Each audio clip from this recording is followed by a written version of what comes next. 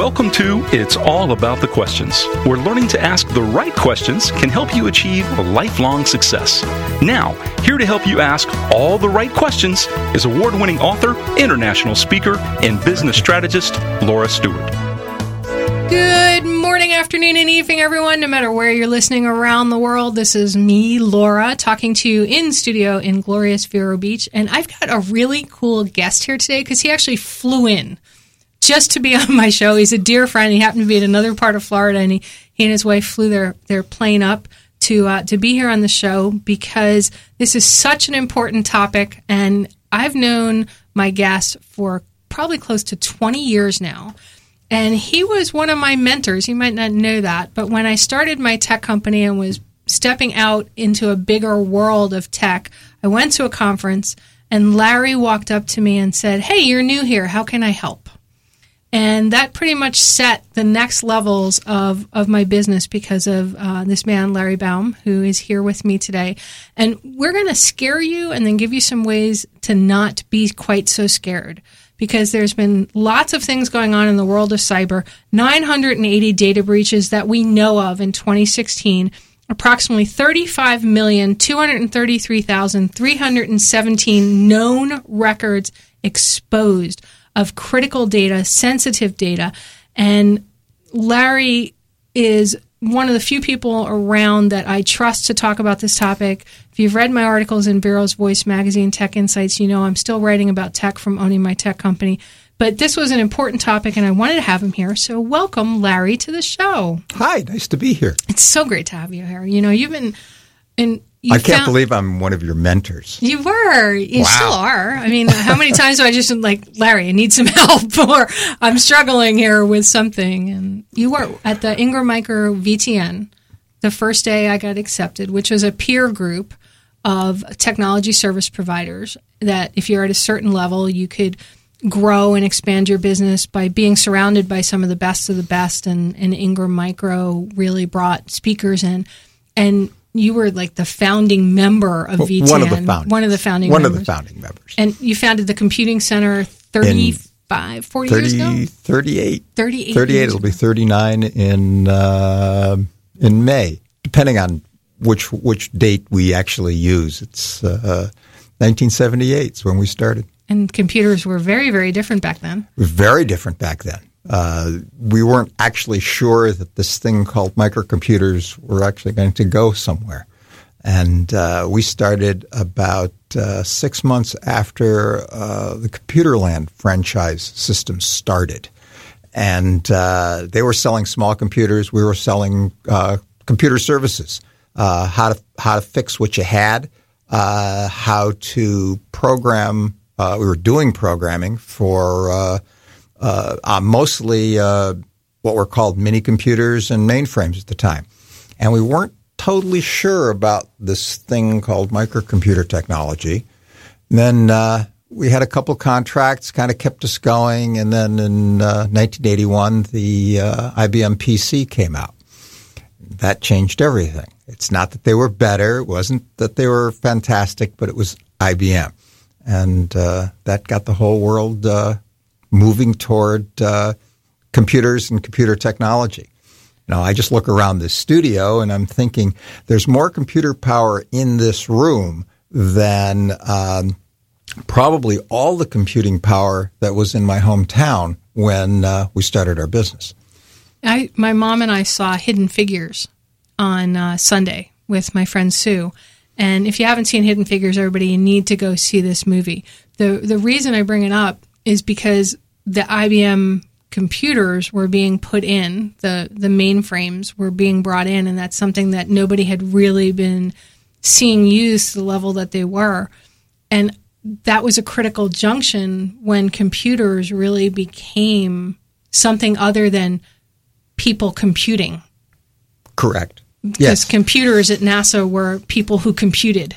So the first computer that I ever got to program or actually work on was an IBM 709. It was in 1965, and Cornell University owned one. I was in high school, and we had, very fortunate, there was one of the math teachers was very into the early days of computers. So he created a computer math class. And there were probably a dozen of us, and I think we were the second year that he had done it. And so we were programming on punch cards, doing very, very basic kinds of computer programs, and that's what got me into it. Well, it's interesting because, like going back, I remember programming on punch cards and, magnetic tape and all those other mediums, right? I remember 8 1/4 inch floppy drives and 5 1/4 and 3 1/2, all of that stuff. Those computers, though, were essentially what now people talk about air-gapped. They were not connected to the outside world except through, in some cases, a dedicated physical line that was just between those two locations. It was really hard for somebody from the outside world to get in and hack the information in it. Like the biggest security was the physical building to make sure nobody got in and was able to somehow make a copy of the data. Nowadays, an air-gapped computer, you don't see that anymore that much. Everywhere you turn, the iPad, the iPhones, the laptops, the laptops that don't even really have a hard drive in them, everything is to the cloud. We don't function without having something out there that's so easily hackable. Have you guys at the Computing Center, I know from one article you just wrote to your newsletter, have you seen a rise in instances of cybersecurity problems? Oh, absolutely. And interestingly enough, going back into the 1980s, some of the first local area networks, being around a university, that was very fascinating. I saw my first local area network in, I think, 1983. It was at the Cornell University Law School, and they had connected these computers together. And I'm going, well, this is pretty cool. And there was this product called Novell NetWare. Oh my God! I was Novell geek. I remember that. It was my favorite. I remember that when we met. Yeah. And it's another company that doesn't exist anymore. But they started connecting these computers together. Not long after that, they started connecting the computer networks together. And there's this apocryphal story of around 1988, 86, 88. Cornell was doing some stuff with the early versions of the internet, and Bill Gates had come into town to give a talk. And Bill Gates, if people don't know, the founder of Microsoft, and depending on who you ask, one of the richest people in the world. And he saw what Cornell was doing with connecting computer networks together. And the apocryphal story is he goes back to Washington and said, hey, we need to change our company. And we need to be looking at this thing called the internet much more closely. And that changed the world.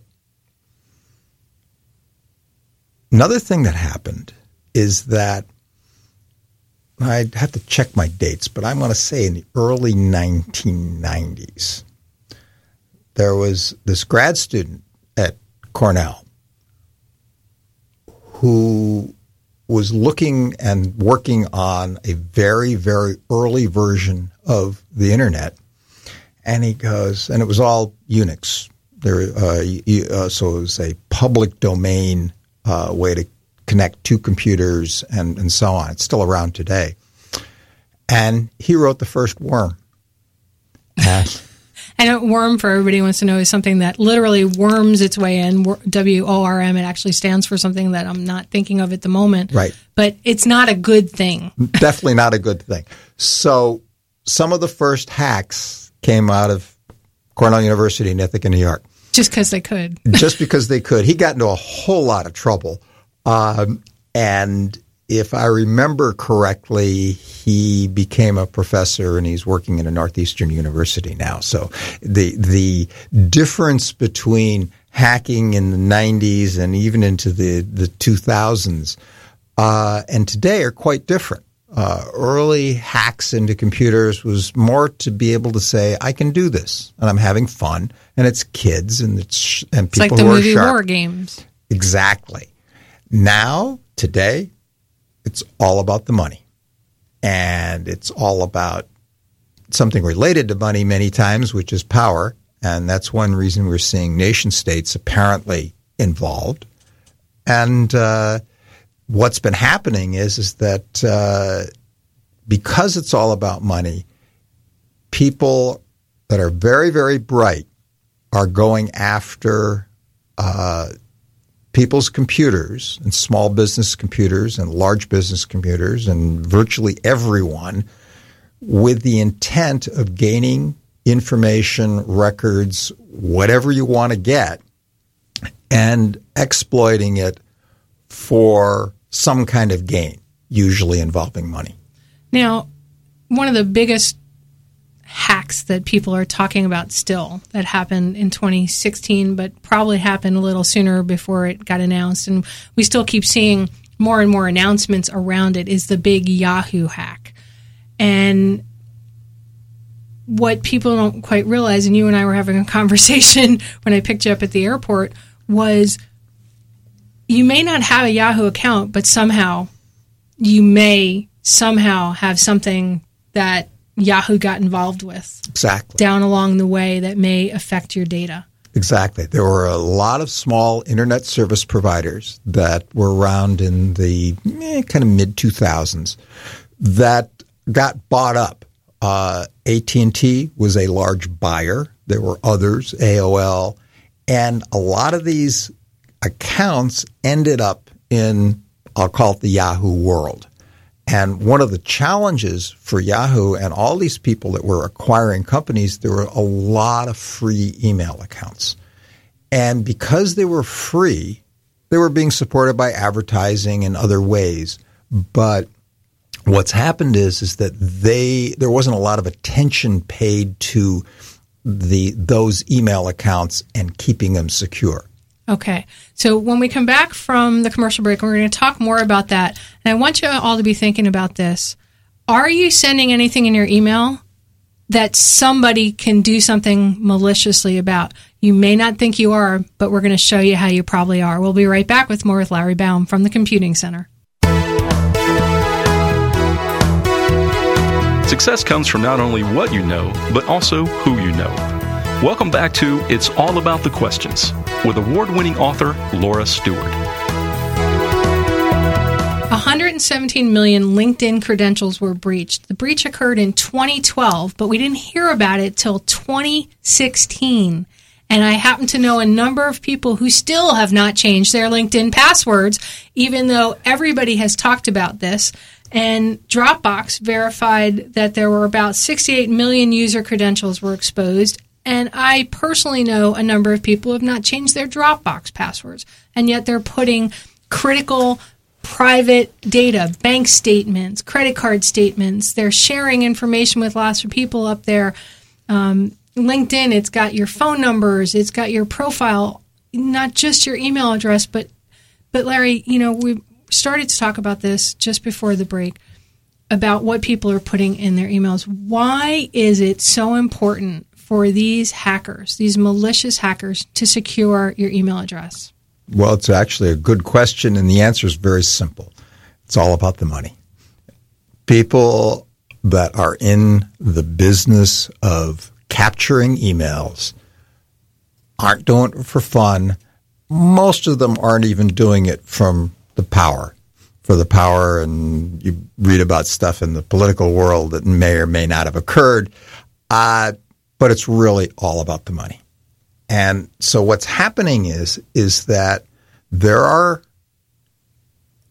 organizations, individuals, probably some governments who are in the business of capturing email addresses with the intent of exploiting them for financial gain. Now, there's a personal friend of yours, not a client of yours, but a personal friend of yours, whose name is not going to be disclosed, but we're going to use it as an example. Larry wrote a powerful article in the Computing Center's newsletter about it. But let's kind of go into that. So you say it's about the money, but what happens when they get it? We're not talking about, although this is a very lucrative thing, the guy from Africa who, wants you to do a wire transfer to get him, out of trouble, or somebody pretending they're your friend and they've been out of the country and they need some money. Those add up to a lot, but there's other stuff happening.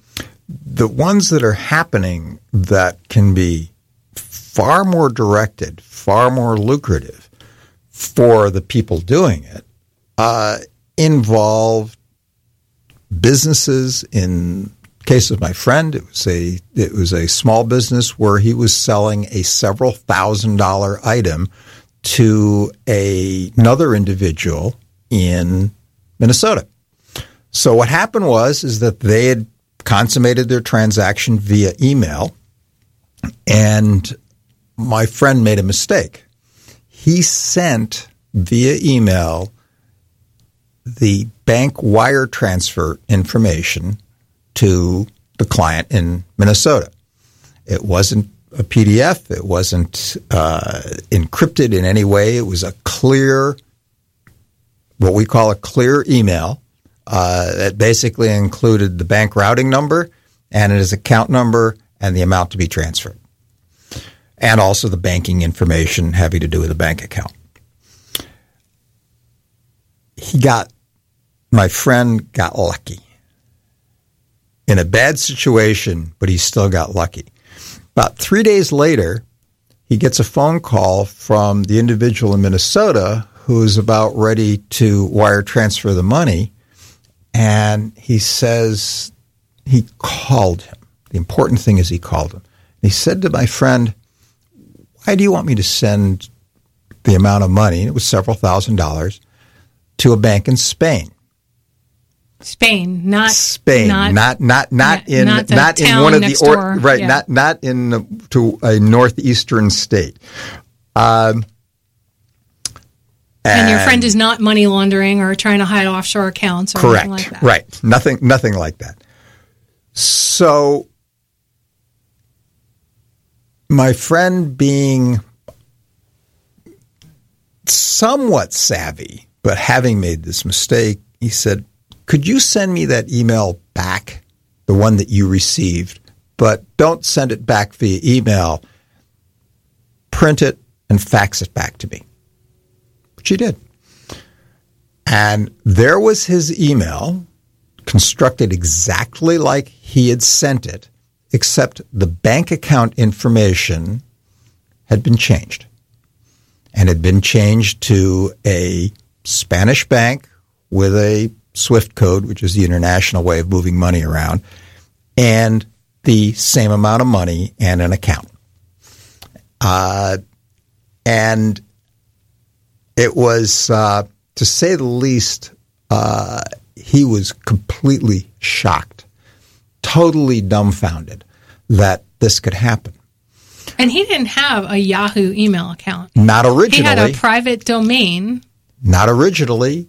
That started out life with a internet service provider in Connecticut, and what had happened is that company had gotten sold a couple times, gone through AT&T, ultimately, and someone else ultimately ended up with Yahoo. So here we are with somebody with a Yahoo account. Well, he again is savvy enough to say, "I need to change my password." He goes to the administrative side of his account, tries to get in. He can't get in. His password had been changed. So he could still access, because as we were talking about, the information was cached and it allowed him to access his email, but he couldn't change his password. So he was essentially locked out of his own account. And really wasn't a lot that he could do, because if you go all the way down through the chain, you're still with a free email account with Yahoo, and there's nobody to talk to. That, I sit here with a shocked look on my face, but having been in the industry for so long, this happens more often than we're aware of. Absolutely.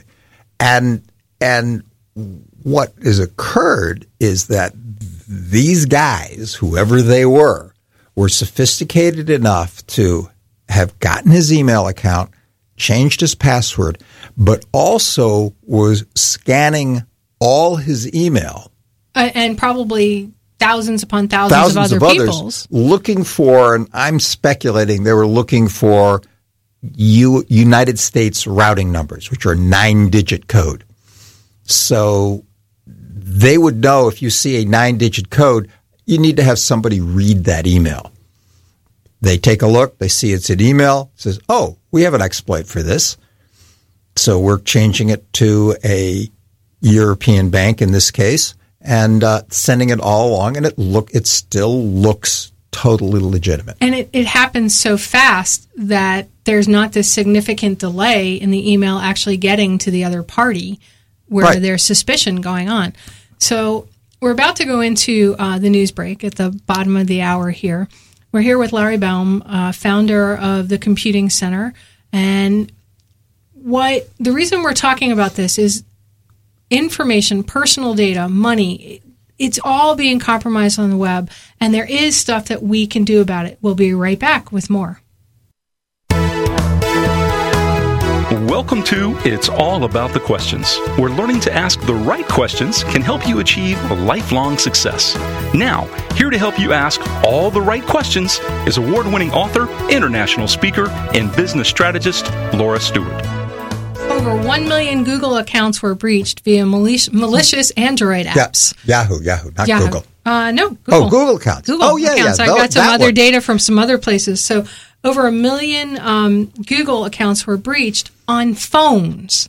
I mean, we're not even talking computers where people are doing email. We're talking the smartphones are now being hacked via apps that you think are secure. So, Larry, before the news break, we were talking about repercussions that are still happening because of the Yahoo email breach, that the person didn't even have a Yahoo account, but because of that breach, when it tracks all the way back, he was still impacted. So let's talk further about the impact for him in the business because he put his routing numbers. It's something that we want to caution everybody. You really don't want to put any sensitive data. Email is not secure. I mean, how do you think Google finds what ads to target you with? They can read what's going out in your emails. Now, hopefully they will never use it for malicious reasons other than ads, but some of those ads aren't real either. You click on them and they put a payload, malicious software on your computer. So let's talk to all of that. So in the specific situation that my friend was at, he needed to change his bank accounts first. So quickly, because they had his old numbers. Quickly. Well, but that's more complicated than that because a lot of his bills were getting paid. He also happened to have his accounts with one of the big banks, which made it more complicated, a little bit more difficult to pull off, and unfortunately took some time. But he was able to create a new account. He was able to set up most of his funds to filter through the new account, but he still needed to keep the old account open because a lot of small businesses today run their business life through their bank accounts using ACH, automatic clearinghouse, and direct deposits, direct payments. For instance, at our company, we probably create maybe a dozen physical checks a month nowadays. That's a change from even when you were in the business. Oh, yeah. I still did a lot of my stuff physical. And so but I also like the control of it. I understand. But the convenience of it reduces costs. But when something like this happens, it creates in the case of my friend, it was a nightmare of having to try to manage this information. One other thing that he did is he as I said, he'd put all the information together. He had figured out what the bank in Spain was, and he went to the FBI and spoke to the FBI, gave him all the information. They said, "Okay, well, we'll take a look at it." But in reality, is that bank account that his funds were going to be directed to was probably nefarious, or had probably also been hacked. So getting to the perpetrators through that bank account was very unlikely to happen, and from what I understand, has not occurred. So indeed, it was a bad bank. So again, here's what's happening. You have one account out of 1 billion. Yahoo lost 1 billion addresses, so there was one address. Well, there's going to be thousands of situations just like the one my friend went through. All the bad guys need is a very small percentage of the thousands, forget about the billion, to work. And if you're in it for the money, you can make a very good living that way. Well, and not only did they get your friends, because they're tracking the emails that are going in and out, they now have access to exponentially more email addresses of the people that are communicating back and forth with this person. Absolutely. And that's where you will see addresses where you'll see the nefarious email that looks like it's coming from a big bank. And what they'll be looking for is, even though they'll send out tens of thousands of emails that look like it's coming from your big bank, what they'll do is they'll catch one where somebody will click on that, what looks like coming from your bank, and what's happening is it's a redirected link that's going somewhere else. Now, they can drop a virus on you. They can do all kinds of other things to you that create an exposure. And these days, you need to be cautious, and you have to be more cautious. And there are products that can help you. They're out there, and we supply them to our clients. There's lots of products out there. Feel free to mention a couple. There's some of the big guys are the Semantics of the world, McAfee. There are other ones, fan. And WebRoot is a really good one. None of them are perfect, because you have this war going on. You have the bad guys who maybe bad in terms of morality, but are really, really good programmers.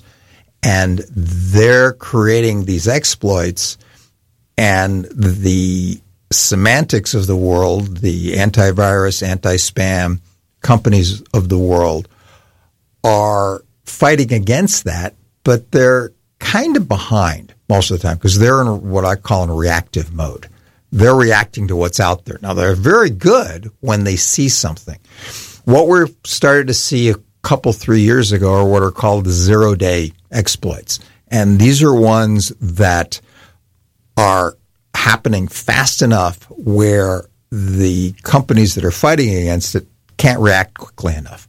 And that's where some of these hacks are coming from, and they're getting more and more sophisticated. So you're ending up in a situation where any sensitive information, Social Security number, credit card, bank account information, driver's license information, birth dates even, in any form, you don't want them in your email. That's probably the first thing that people can do.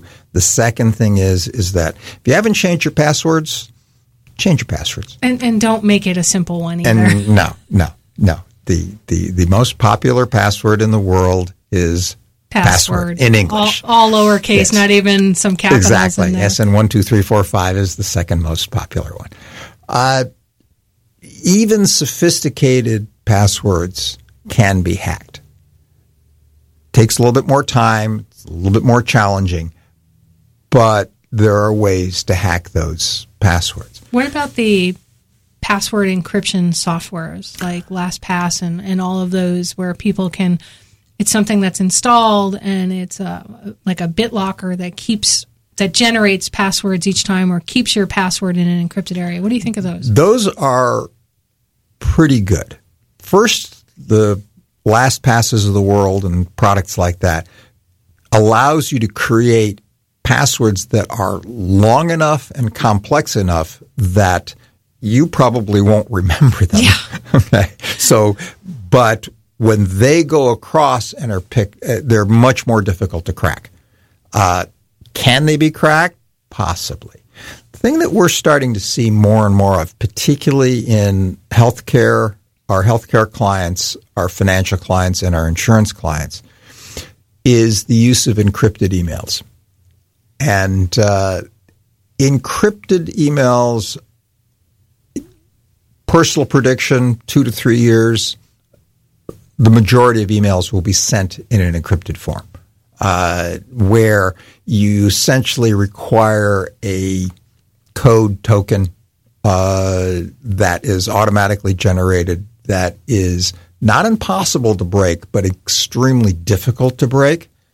And that's how we're going to be sending our emails. But it requires both ends. Yes. To have this encryption. And some common encryption decryption form. And that's what makes it complicated. And for right now, that's really onerous to a lot of small businesses who may be doing B2B or B2C, business to business or business to consumer. So what things can they do besides making sure they change their passwords, change them frequently? What's one more thing before we go to commercial break that they can do to protect? Changing passwords on a regular basis, for starters, using complex passwords. And there are many, go to the web and you just look up, Google complex passwords, and you will see all sorts of different techniques that will keep a significant number of the bad guys out. Okay, so those are the ones that tend to be, they're just looking for the easy thing. They're going to keep it significant. We talked about also putting on your computer some sort of antivirus, anti-spyware, firewall software, Symantec, Trend Micro, WebRoots, my favorite. There's a lot of them out there. And then there's other devices that they can put in between, like don't just use the one that comes from your internet provider and don't change the default password on that.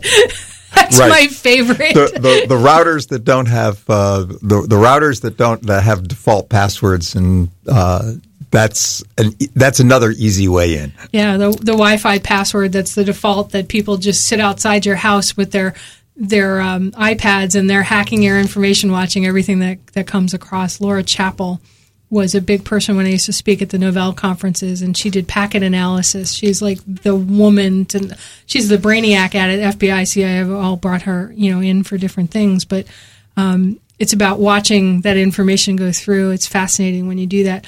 We're going to be coming back with more from Larry Baum from the Computing Center, one of my mentors from when I started my tech company. He's been in this business for 38 years. He's the guy I go to when I have questions. So we're talking about protecting your data, and we'll be right back with more from It's All About the Questions. Success comes from not only what you know, but also who you know. Welcome back to It's All About the Questions with award-winning author Laura Stewart. All right, so Larry, during the break, we were talking about a story when I got divorced and I went to change my name back to Stewart. I contacted British Airways, where I had a frequent flyer account, and I wanted to send over the information to change it. So I'm looking for a fax number. I called them up. They said, no, you have to email it.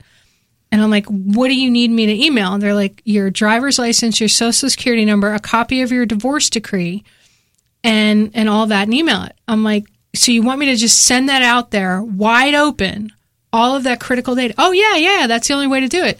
They said, no fax numbers, no nothing. I can't even mail it to you. And they said, no. I took to Twitter and the British Airways account, and their response was, well, if you don't like that, go to the airport and change it at the airport. There's still this idea amongst corporations that email is secure. We've talked for the last 45 minutes that it's not. So what is it going to take for people to get it? And what are some other things other than don't share that information in an email? It is definitely challenging out there. The financial institutions are getting better at it because unlike a lot of other businesses, they actually measure the losses. So when a financial institution has a loss, it's measured in dollars. If MasterCard or Visa, they do have hacking losses, they have other kinds of losses, they measure it. And they actually find a certain percentage, a certain amount of that loss built into their budgets. It's actually almost acceptable. That's a challenge. Healthcare is in the same situation, except there's this thing called HIPAA where the government can come back and say, hey, this is not acceptable. I think we're going to be seeing, as I said earlier, encrypted emails becoming much more popular. Something else that we're starting to see more of is two-factor identification. Which is? Two-factor identification can be something that you have, such as your something you know, such as your password, and something that you have, which is call it a number, call it a secondary way of authenticating a particular transaction.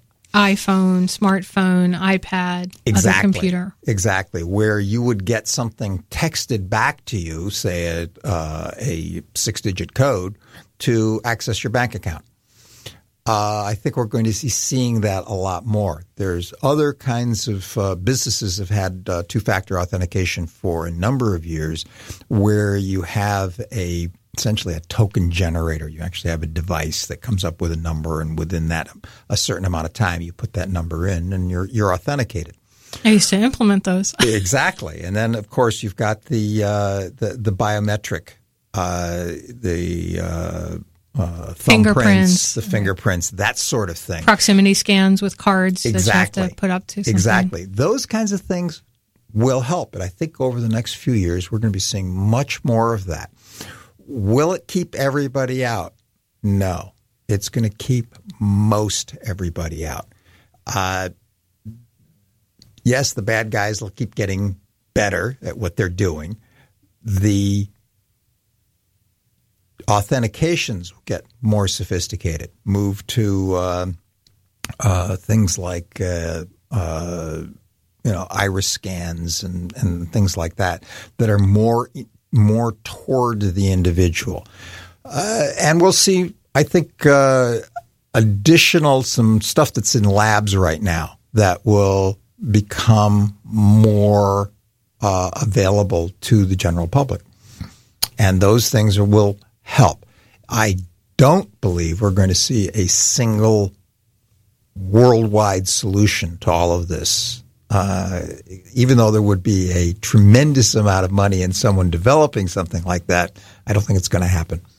So in terms of now, we've shared some ideas of what people can do. And I'm just going to say this really bluntly to all my listeners out there. You need to stop being lazy when it comes to securing your data, because most of the breaches happen because somebody's lazy or they're not paying attention. They'll just click. They see an email come in from somebody and they just click on it. So you want to look at it. You want to read it.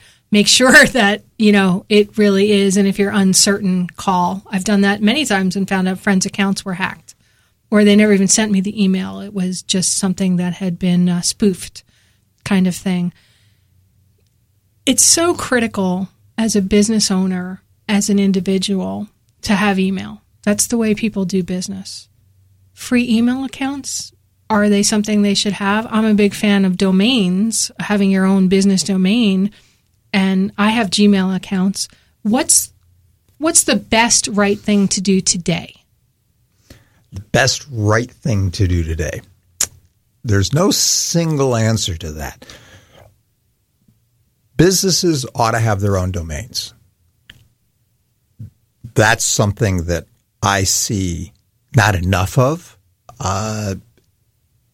Behind that domain needs to be an internet service provider that is reasonably reliable. Right now, today, ask me, it would say, Google does a good job. Gmail does a good job. Microsoft does a good job. They both have baggage. There are systems that you pay for hosted email that do a reasonably good job. One thing we do tell people that kind of runs counter to the Gmail Microsoft world is use smaller hosted ISPs. They're not as big a target. Google is an enormous target. And the fact that they have, to our knowledge, not been hacked. Microsoft has had some issues, but they've managed not to lose any significant number of email accounts or credentials. They're a pretty good solution. All the rest of the big guys out there, none of them are comfortable. Same thing goes to data storage out in the cloud. Dropbox, enormous company, been very successful. They're an enormous target out there. And as you mentioned earlier, they have been hacked. Right. There are companies that are not free, but doing much the same thing as Dropbox, targeting at small businesses. One that we recommend is a product called EchoShare. Works really well. I remember when that first came out. yeah, that's right. You did some testing for us. Yeah, I did. And it works really well. It works out as a really nice product.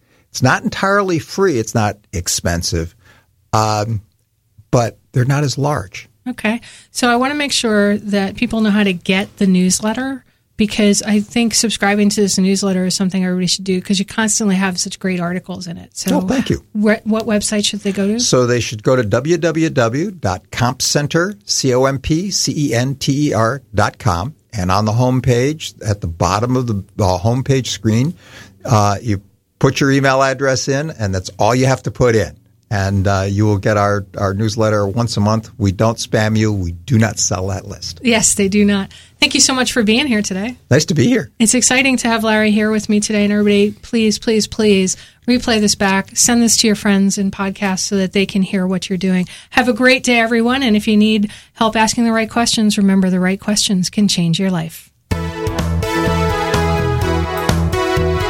You've been listening to It's All About the Questions, starring Laura Stewart. Connect with Laura at it'sallaboutthequestions.com and download a free workbook that will help you ask better questions starting today.